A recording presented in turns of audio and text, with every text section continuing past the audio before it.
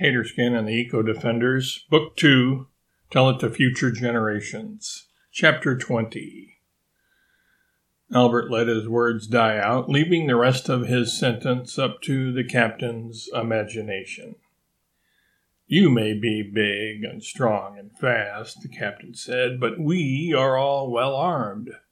Besides our sidearms," he added, patting his, "we have long guns and mountain guns. We could shoot you all dead right now. There's only, about 24 of you? I can order each of my men to aim their rifles at one of you right now. In fact, before he could do that, though, we all flew into action. Well, Alex and Terry were the only ones who literally flew into action. The rest of us jumped and ran and leaped and bounded into action.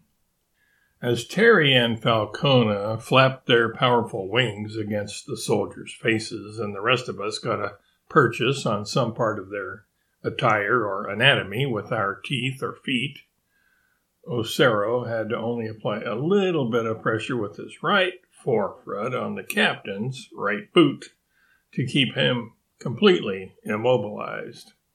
Uga seized the rifles out of their hands, simultaneously grabbing one with his left hand and one with his right, and then throwing them over his head into a pile.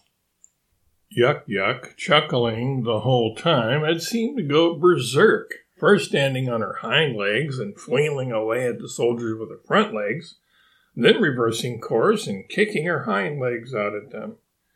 This increased the hilarity of the occasion, from her opinion, but augmented the terror greatly from their point of view.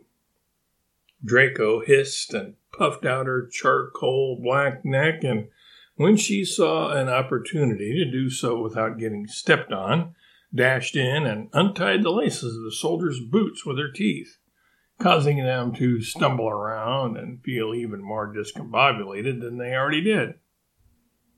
Brinky champed his rubbery, duck-like bill and brandished the venomous spurs on his back legs. The soldiers, though, didn't know about the poison claws, so were more confused than frightened by his display. The captain's men were quickly overwhelmed, and the battle came to a halt. The soldiers were then divested of their pistols, and these, along with the pile of rifles and the captain's confiscated sword, were thrown into a pit the elephants and jowls had dug with their tusks and horn. As a coup de grace, she hadn't gotten much show up to this point in the action. Alexis darted over to the captain, who was raving like a madman, crying foul and threatening us all with revenge, and clipped off a small piece of his left ear with her beak. This was, you might recall, her signature move when we had engaged the Belgians in an animated conversation in the Congo in 1885. "Who are you, anyway?" the captain angrily demanded to know, holding his hand over his ear and grimacing. "Is this truly happening, or am I having a nightmare?" "We are real," Albert said, "and we are here to stay. We are the Eco-Defenders." "The who-whatsums?" the captain asked, dumbfounded. "You heard him, Captain," Ravel said. "We have all the animals on our side, or soon will," he thought to himself, "as well as the good and brave humans. You would be wise to just shut up and listen." The captain did have at least a modicum of sagacity. He did then shut up. He was at least smart enough to know when he was defeated, and more than a little curious about how it all came about to boot. Albert and Ravel and Alexis explained to him in the hearing of all the soldiers what was expected of them. Stop hounding the Indians, and make good on the Fort Laramie Treaty by giving the Sioux the land in South Dakota the government had agreed and promised to cede to them. "Or what?" the captain challenged. "Or you will be opposed by the animals," Alexis said. "And the former slaves," added Ravel, "and many other right-minded people," added Albert, "and the Indians." A member of the Sioux tribe piped up as she walked up and joined the peace ultimatum.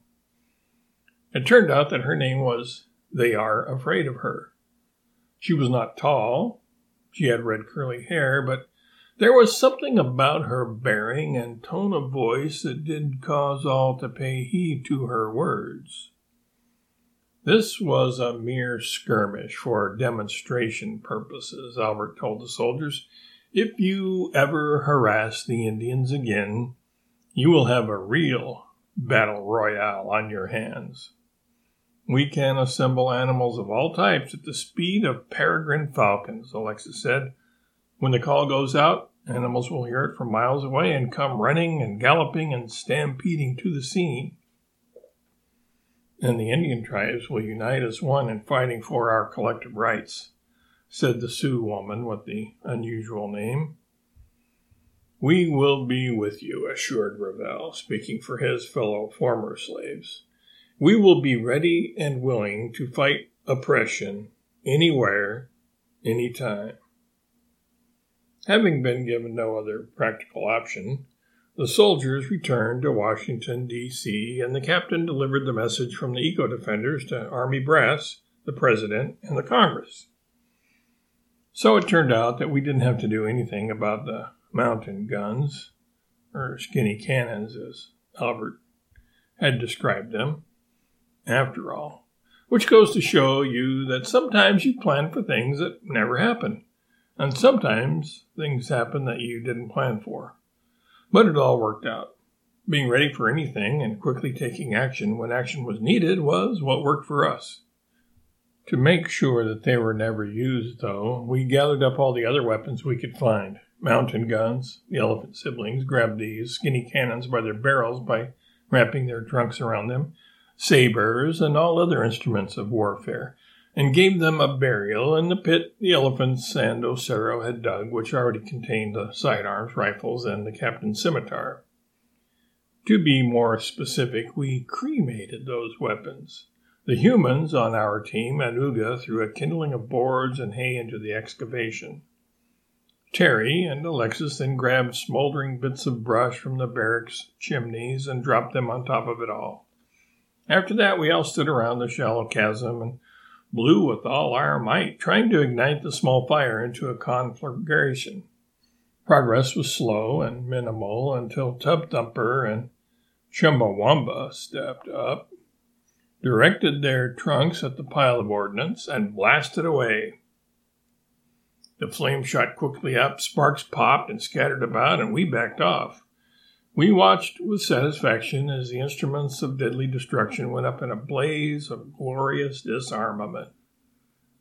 Later, after a few failed forays around the country, testing the resolve and resourcefulness of us eco-defenders, all of which turned out the same as what had occurred at Wounded Knee and need thus not be delineated, the anti-Indian forces finally capitulated, gave the Native Americans their land back everywhere, and ceased from harassing them.